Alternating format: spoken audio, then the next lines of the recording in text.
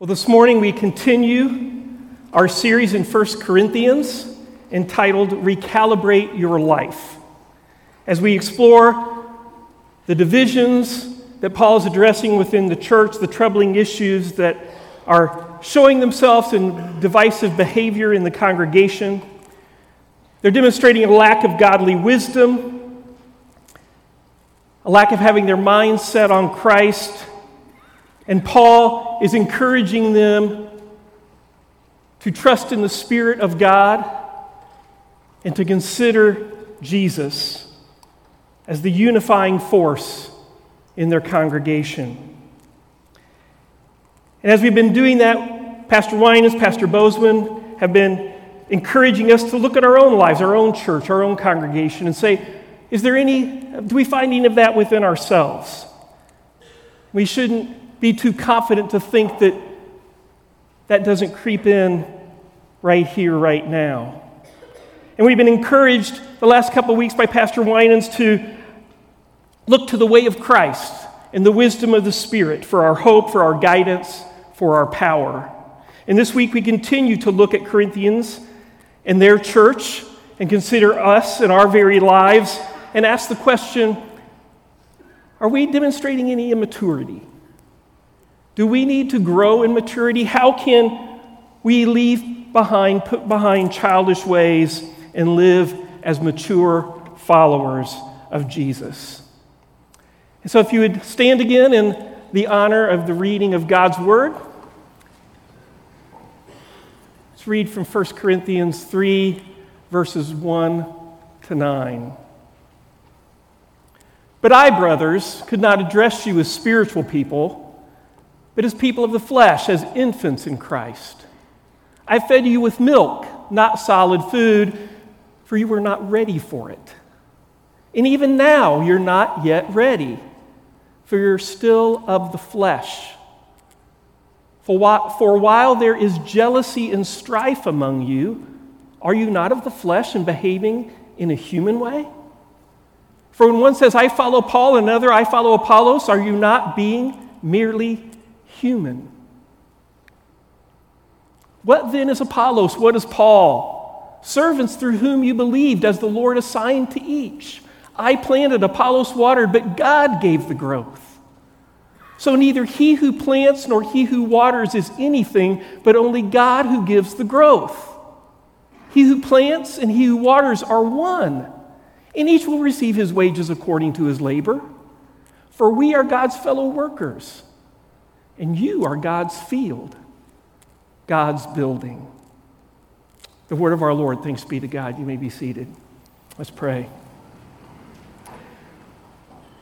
Oh Lord our God, we ask now for the spirit of wisdom. We pray that as we come to your word that you would be our teacher. And if there's anything that I say that is not of you, I pray that it would come to nothing. But instead we ask to do that work of transformation in each of us, that we would become more faithful followers of the Lord Jesus, in whose name we pray. Amen. Well, in the 1970s, the sitcom All in the Family broke ground in American television programming by confronting divisive and controversial issues such as racism, anti-Semitism, feminism. They went into the realm of politics and religion and kind of brought things out that respectable TV wouldn't do in the past. And in so doing, they used their lead character, the family patriarch, Archie Bunker. He was the primary foil for each issue. He was a narrow-minded and grumpy blue-collar World War II vet with a soft spot for his family, who under all that gruff loved his family. And Archie's prejudice was depicted not with malice, but rather ignorance and a kind of immaturity, an intellectual maybe immaturity. In each show, he would slowly, reluctantly have to learn a new way of thinking, a more enlightened view on some of these issues. often from the viewpoint of his daughter Gloria or his son-in-law, who he affectionately referred to as Meathead, or not so affectionately. And each episode there would be some uncomfortable situation, some either humorous or sad issue that brought Archie's ire to the forefront, and he would begin having these very intense verbal disputes with his family. And much of the dialogue revolved around these things. And so as he would dig himself into deeper and deeper holes, he frequently would then devolve into childlike behaviors as he realized that he wasn't going to win this argument. And so he would sometimes call his son-in-law not just Meathead, but he would say, "You dumb Polak," and be derisive in that way. But often he would just revert to these childish behaviors. He would stick his finger on the end of his nose and wiggle it like that when he couldn't get his point across, or he'd stick out his tongue, or famously he would just look at him and said, "You Meathead," and just go in his frustration over all this stuff. Now, not only did his antics get a lot of laughs, but I think they also resonated with an audience that could relate to such feelings. All of us know what it's like to live with childlike inclinations that want to rise to the surface when we're frustrated. We can be prone to give immature responses to conflict and to tough issues. Changing one's views or being challenged in your own views is often uncomfortable, and it makes relational living uncomfortable. Now, I don't know that Paul was aware of things like name-calling and childish gestures happening in Corinth. But in addressing the divisive behavior of the church in Corinth, he does describe them as infants, unable to digest the food of God's spiritual wisdom. Kind of difficult words to hear, I think. To put it another way, their outward behavior is reflecting an inner spiritual immaturity.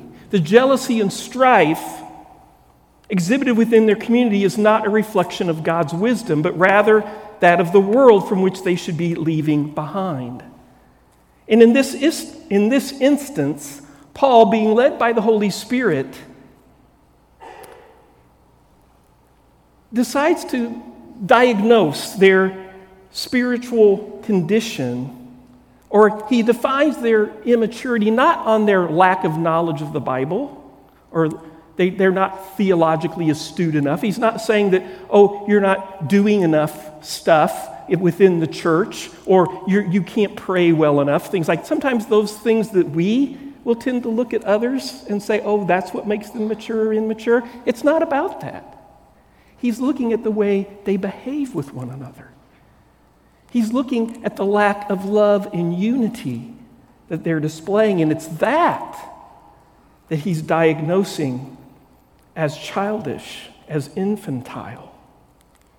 As Pastor Winans mentioned a few weeks ago, they were allowing their cultural influences of the values of the sophists, of sophistry, of aligning themselves with people who were able to display wonderful means of rhetoric and so forth. And it was through their alignment of those things that they were trying to become self-important or get noticed. And it was that was starting to bring this division, because they were giving into the philosophy of their time.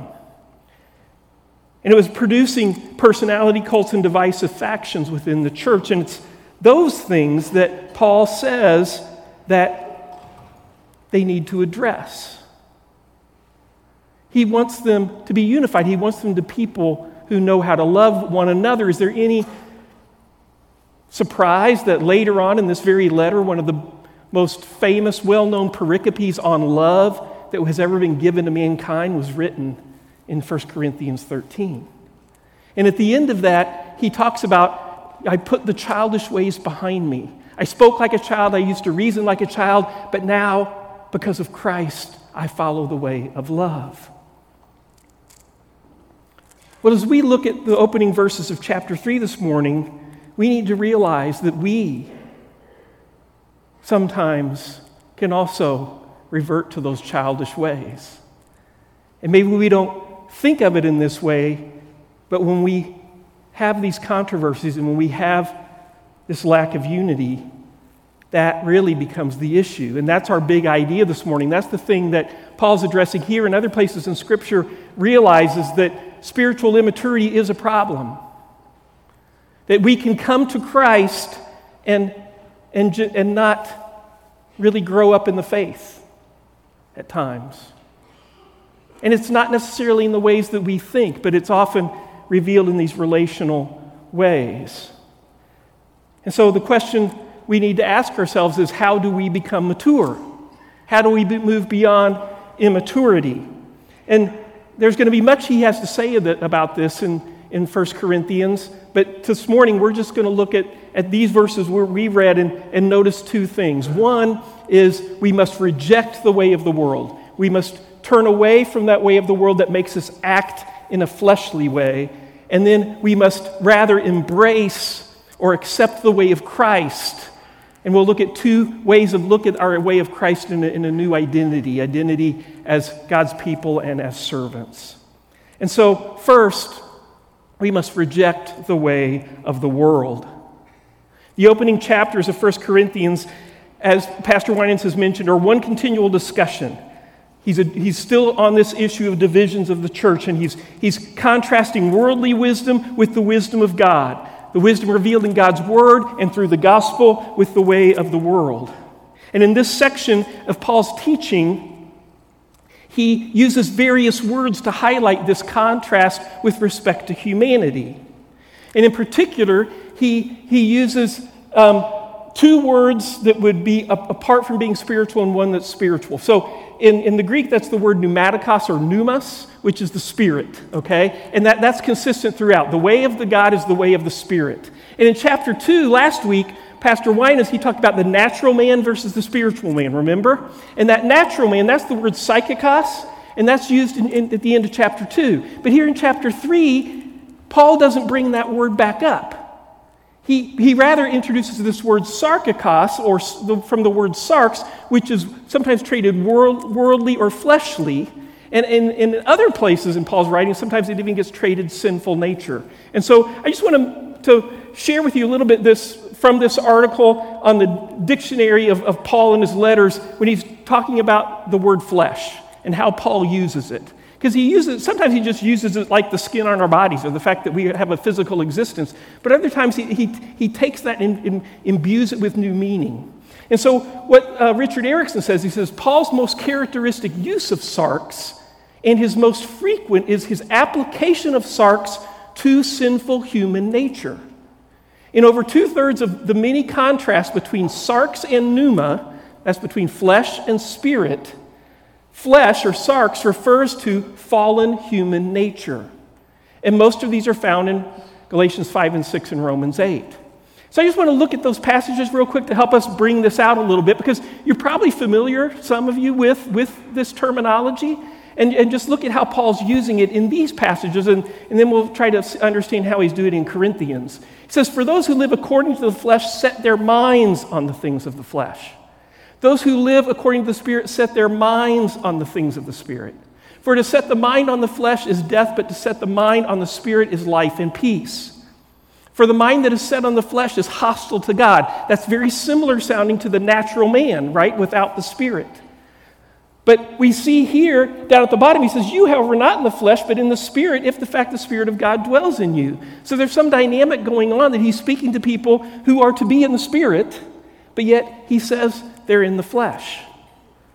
And so what he keeps saying is, what is your mind set on? What is the thing we do? Are we rejecting the way of the flesh and not setting our mind on it, but rather are we setting our mind on Christ? Well, in Galatians 5, he uses another metaphor of not just setting the mind, but of walking by the Spirit. He says, "But I say walk by the Spirit." The contrast is, this is what we're doing, rejecting that way. We walk by the Spirit. And you'll not gratify the desires of the flesh. For the desires of the flesh are against the Spirit, and the desires of the Spirit are against the flesh. They're opposed to each other. So we see this language of opposition and this contrast continuing. But if we notice in each of those passages, Romans 8 and Galatians 5, Paul's talking about this choice of setting our minds or walking in the Spirit. He's encouraging to reject the former way and embrace the way of the Spirit. And the flesh there is this kind of living out this rebellious lifestyle consciously. You notice the consciousness of this? That it's set your minds or to walk by, right? Well, interestingly, when we go to Corinthians here, he says that they are people of the flesh, but he says they're infants in Christ, right? So he's not talking to them as a natural man, right? He says they're in Christ, but they're acting like infants. They're just infants. So he has to treat them like they're of the flesh, of the world, okay? Because he says, are you not of the flesh and behaving only in a human way? Almost like they're without the Spirit, but yet he doesn't believe they're not without the Spirit, right? Because he says they're infants in Christ. Well, what's going on here? Well, I think what part of this language of immaturity. And so the same scholar, Richard Erickson, he says Paul's use of sarkonos in 1 Corinthians 3:1 reads like an ad hominem criticism of Gnosticizing believers at Corinth. Whoa, what's that mean? Well, we'll get to it. But what he says, and probably means immature rather than rebellious. So he's highlighting their immaturity, not their rebellion. Are they rebellious? Well, sort of, but not necessarily consciously.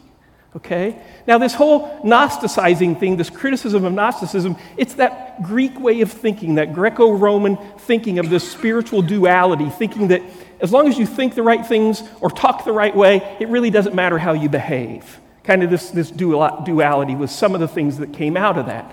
And what Paul's saying is that's immature. That's not the way of Christ. That's not the wisdom. One of the ways I've been thinking about this to maybe help me put some flesh on this is I was thinking about when I was learning to play basketball. I loved to play basketball, and I played it my whole life. And when I was little, when I was learning to shoot the basketball, I had no upper body strength, right?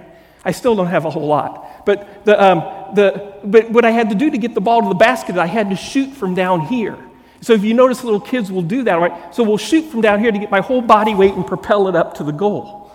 Well, as I got older and was competing at higher levels, my brother, had an older brother, and my dad and coaches would say, you need to move your shot from down here by your waist up here above your shoulder, because then it's not as easily blocked, right? And you can get your shot off better. And so I was in the process of learning how to I'd shot, thousands and thousands of baskets, and as a little kid, I was probably better as like a 9-year-old than I was as a 16-year-old. So I could hit all of these shots, but then when I started moving it up, I wasn't as consistent, right? And what would happen is, like in games or even in practice, like intense situations, I start moving it back down here.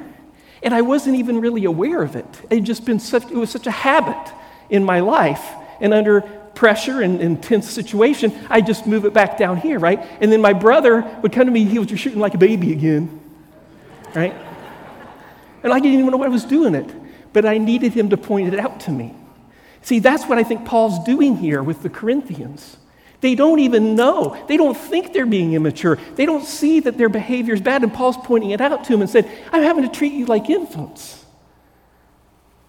because you're walking in the ways of the world. You think you've rejected them, but you really haven't. And so I got to treat you like a child again. That's not necessarily always easy to hear, but it's very important that we do hear it.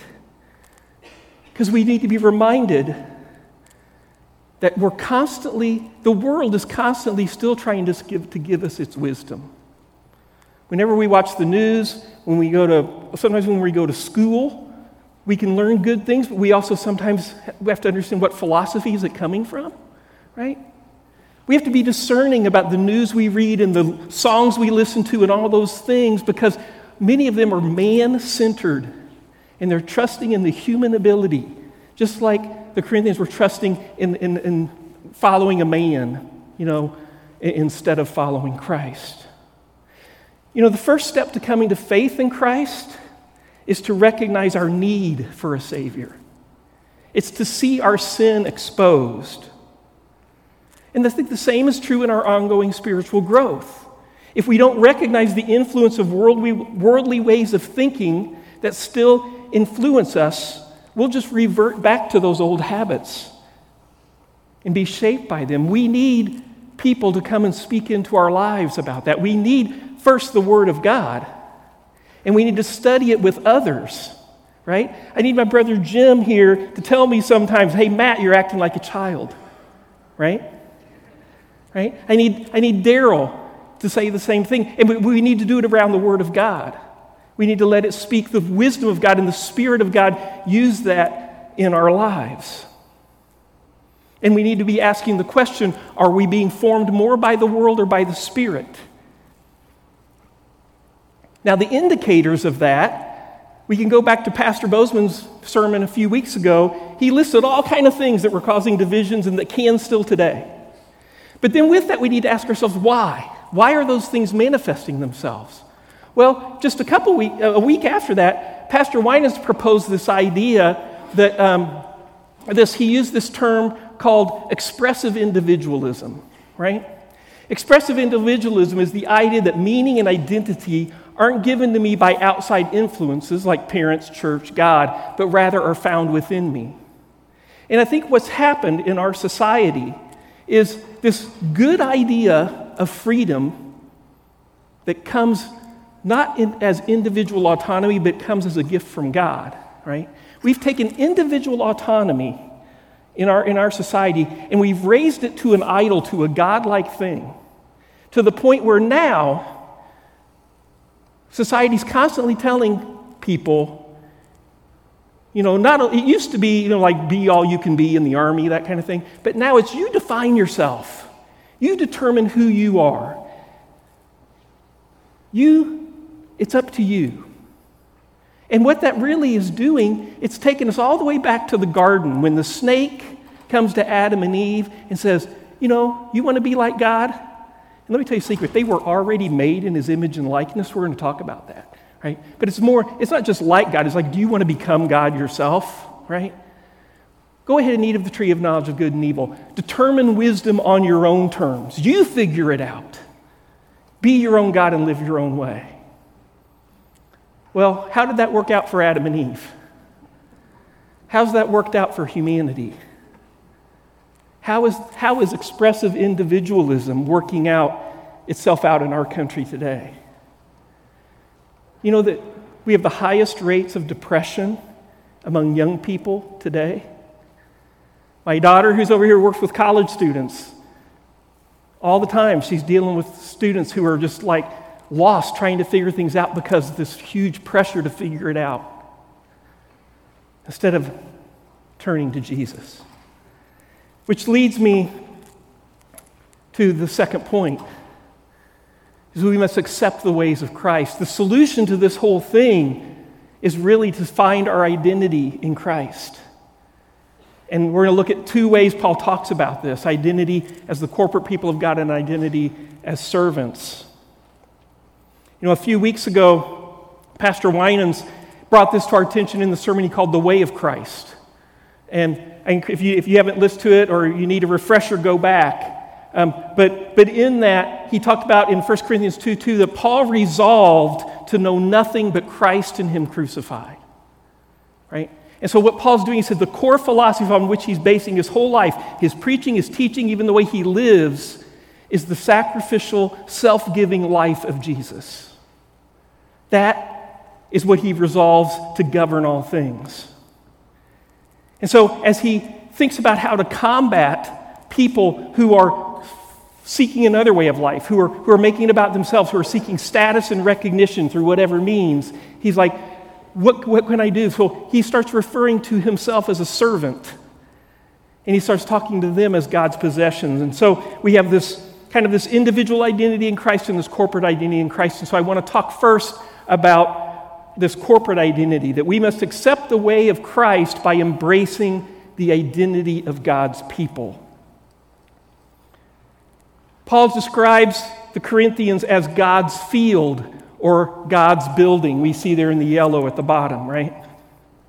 Now, this is Old Testament language. Israel would be referred to as God's vineyard. He planted a vineyard. It was His people. And Jesus often used agricultural parables to talk about the people of God, to describe the kingdom, right? And so all of this should be seeing this identity of God's possession, God's own. And then this building language to make us think about temple language, right? Of God's temple, God's desire to dwell in his presence with his people as their king. We don't have claim on our own lives. God has claim over us. And as followers of Christ, we are his. We're bought with a price, right? Well, if we think about this language, even back to Genesis 1-3, we're reminded that when God makes all creation, and he makes the last part of his creation humans, he calls them his image. That we are his image bearers. We represent him. We're to look at each other and we'll be reminded that we are God's. Not that we are like small g, that we are God's possession, right? And so he says, after he makes them in his image, he says, be fruitful and multiply. Kind of like a field that is planted is to be fruitful and multiply, right? He says that we are to care for his creation, okay, as workers.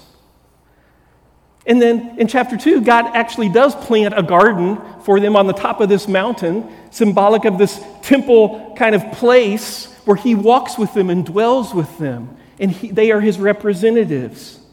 They're commanded to work and keep the garden. In that same language, those two Hebrew words are the same words that are used for the priests, are to work and keep the temple. And so they see that their job is to do that, and their identity is wrapped up in that. See, when we accept Christ as Savior and Lord, we relinquish our rights to self-determination and self-identification. We entrust ourselves into his loving arms, knowing he will provide for us. And all that we need for acceptance and joy and life and meaning will be found in him. And collectively together as God's people with him, we become his very temple. Paul later in Corinthians uses the same language. I don't have the scripture up for us, but it's 1 Corinthians 6:19 and 20. When he's exhorting them to refrain from sexual immorality, he says, do you not know that your body is a temple of the Holy Spirit within you, whom you have from God? You are not your own, you were bought with a price, so glorify God in your body. That's our identity, together, all of us. We're God's. We're his possession. Well, secondly, another way that we, in this process of maturity and accepting our identity in Christ, is we need to accept the way of Christ by embracing our identity as servants. I think Paul purposely is doing this because he knows that they're vying for this status, and they're saying, I follow Paul, I follow Apollos. They're all trying to kind of get to the front of the line and show themselves, right? And he says, I'm going to use, even though he and Apollos are leaders, he could say, and he does other places, I'm Paul, an apostle, but here he says, no, I'm Paul the servant. I'm the one working in God's field. I plant Apollos' waters to counteract that mentality. Because I think there's something inherent about us as image bearers in the way that he made us. We were made to attract attention. An image is supposed to be noticed, right? It's even in the ancient Near Eastern mindset, they would make the image and put it in the temple because you were supposed to draw your eyes to that, but not for the purpose of the stone or piece of wood itself. It was there to make them think of the God that it represented, and that's the way we are. See, we take this thing of God giving us all this intelligence and love and even our physicalness that in such a way that we are noticed. But we don't know, but when we take that and hold on to it or make it for ourselves, we don't know, we can't handle it. We abuse it, we distort it. We make it about us when the whole purpose is that we were made to be about God. See how that happens? And so we need to remember this language of a servant, that I exist for God's glory. I exist for him and his purposes. Because when we take it and make it for us, when we distort that image for our own purpose, that's when we start vying for attention. That's when we want recognition. That's when we want status. That's when we start elbowing the other people, get out of my way, notice me. And we have a whole society of people who are doing that on Facebook and Instagram and YouTube. I need to get as many followers as I can because I need to increase my reputation and my status because that's how I'm going to be something in life. And that kind of stuff can start creeping into the church. And we need to be careful of it. God showed this to me in my life and ministry a number of years ago. I'm still learning it. I still have to preach this to myself all the time. But I was taking university students on mission trips to Bolivia.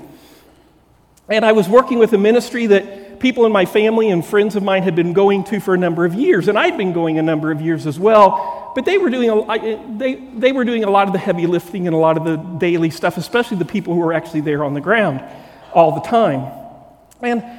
But in this kind of time of my life, I was kind of bemoaning at times that why don't I get chosen to be the speaker for this thing, or I don't get recognized enough within my ministry circles, or I want to, nobody in church really knows what I do and all this kind of stuff. And I was just kind of feeling sorry for myself, wanting to be recognized. And when I was on this particular trip that year, it just so happened that some of the people on the trip, they didn't know me that well. I mean, students were coming from various campuses, and we were getting to know each other before the trip, and then we went on the trip. But I had one particular person, it was another staff, who came to me and was like, man, I didn't really realize what all's going on down here, what you do, what this trip's really about. I'm really grateful for that. I said, well, what made you come to that conclusion? She goes, well, what it was is, when you were saying goodbye to that family, and they were just hugging you and crying and saying, we can't wait to see you next year. They were like, man, just show what God's doing and how He's using you. And I'm like, funny thing is, in the whole scheme of things, wasn't doing a whole lot. I was just bringing the team down and keeping relationships going. But really, my parents and friends and others had been investing in them all the time. And God's like, you're just a little watering can. Dented, paint's fallen off, got a few holes in it, right? But I use it. See, they're noticing that God gives the growth, right?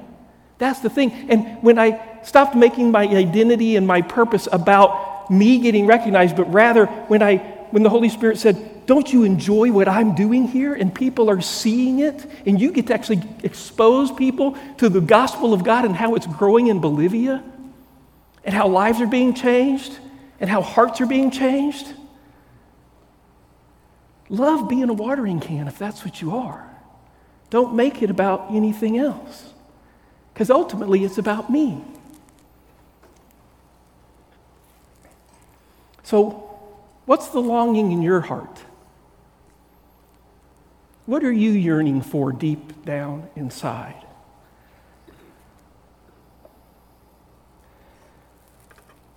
Are there desires of the flesh that are rising to the surface at times? Do you crave things to be recognized, to be noticed, to have your way? All of us like an attaboy or an attagirl now and then. Encouragement is a good thing. Send notes to Todd Bachman and Daryl Bozeman of thanksgiving for all they're doing to help with this process of getting, we need that encouragement. But if Todd or Daryl start thinking that their ministry is all about those thank you notes, right, then they're serving the wrong thing, right? It's all about Jesus. And if we start doing anything for any other reason, or we start attaching our self-worth to anything else other than Jesus, it's going to start manifesting itself in jealousy and strife and discord and disunity, and we're going to need somebody to come to us and say, you child, don't you know that it's about me? Because we're made to reflect the love of Christ. We plant, we water, we do what we have to do, but God gives the growth. and we trust in him. You know, one of the things that's been helpful for me to keep reflecting on this, just a few verses that I want to keep just soaking in, is John 15:5, where Jesus says, I'm the vine, you're the branches. Whoever abides in me and I in him, he is that bears much fruit. For apart from me, you can do nothing. My job is just to bear fruit. It's to bear fruit that looks like Christ, right? And I can't do it without his help. So don't make it about me anyway. Apart from me, you can do nothing. And then when I'm seeking that recognition and that glory and I want to be noticed for me, these verses from Jesus' high priestly prayer, he says to the Father, the glory that you have given me, I've given to them. See, he's going to give us glory. We don't get it ourselves. We get it through Christ. That they may be one even as we are one. And it's that unity, that glory is going to come more through our unity than it is through anything else. I in them and you in me, that they may now become perfectly one. Jesus' prayer for his church is that we would be one in him, so that the world may know that you sent me and loved them even as you loved me. We are loved. Whatever that heart thing that you're longing for, know that God loves you. That's why he sent Jesus for you. That's why he died for us. In a few moments, we're going to come to the table of fellowship as we take communion, as both an act of remembering what Christ has done for us, but also an act of participating by faith in his ongoing work in our life by his Spirit. In communion, we're reminded of our identity in Christ and that we are welcome servants of his at the table. In taking the bread and the wine, or the juice in our case, we are once again declaring that our allegiance is to Christ alone. We're rejecting all other ways of life, and we're accepting the way of Christ. That's what this communicates. And this table is open to anyone who's made that choice. This isn't a Presbyterian table. It's not a cornerstone table. It's a table of fellowship with the Lord Jesus. Have you trusted in him? And as we do this each month, it's an opportunity for reflection. It's an opportunity to examine the childish ways within that still sometimes rise to the surface. And as we do, we turn those things over to God. We trust in Jesus once again, and we ask for the Spirit's help to live with love and unity. Let's pray. Father God, we are so grateful for Jesus, for how he brings us back into right relationship with you, for his life of sacrifice, and also for his resurrection, for the new life that we have in him, that we can walk in the way of the Spirit. And so we pray for your help, even now, as your people. Transform us into a loving and unified people who live for you. In Jesus' name we pray. Amen.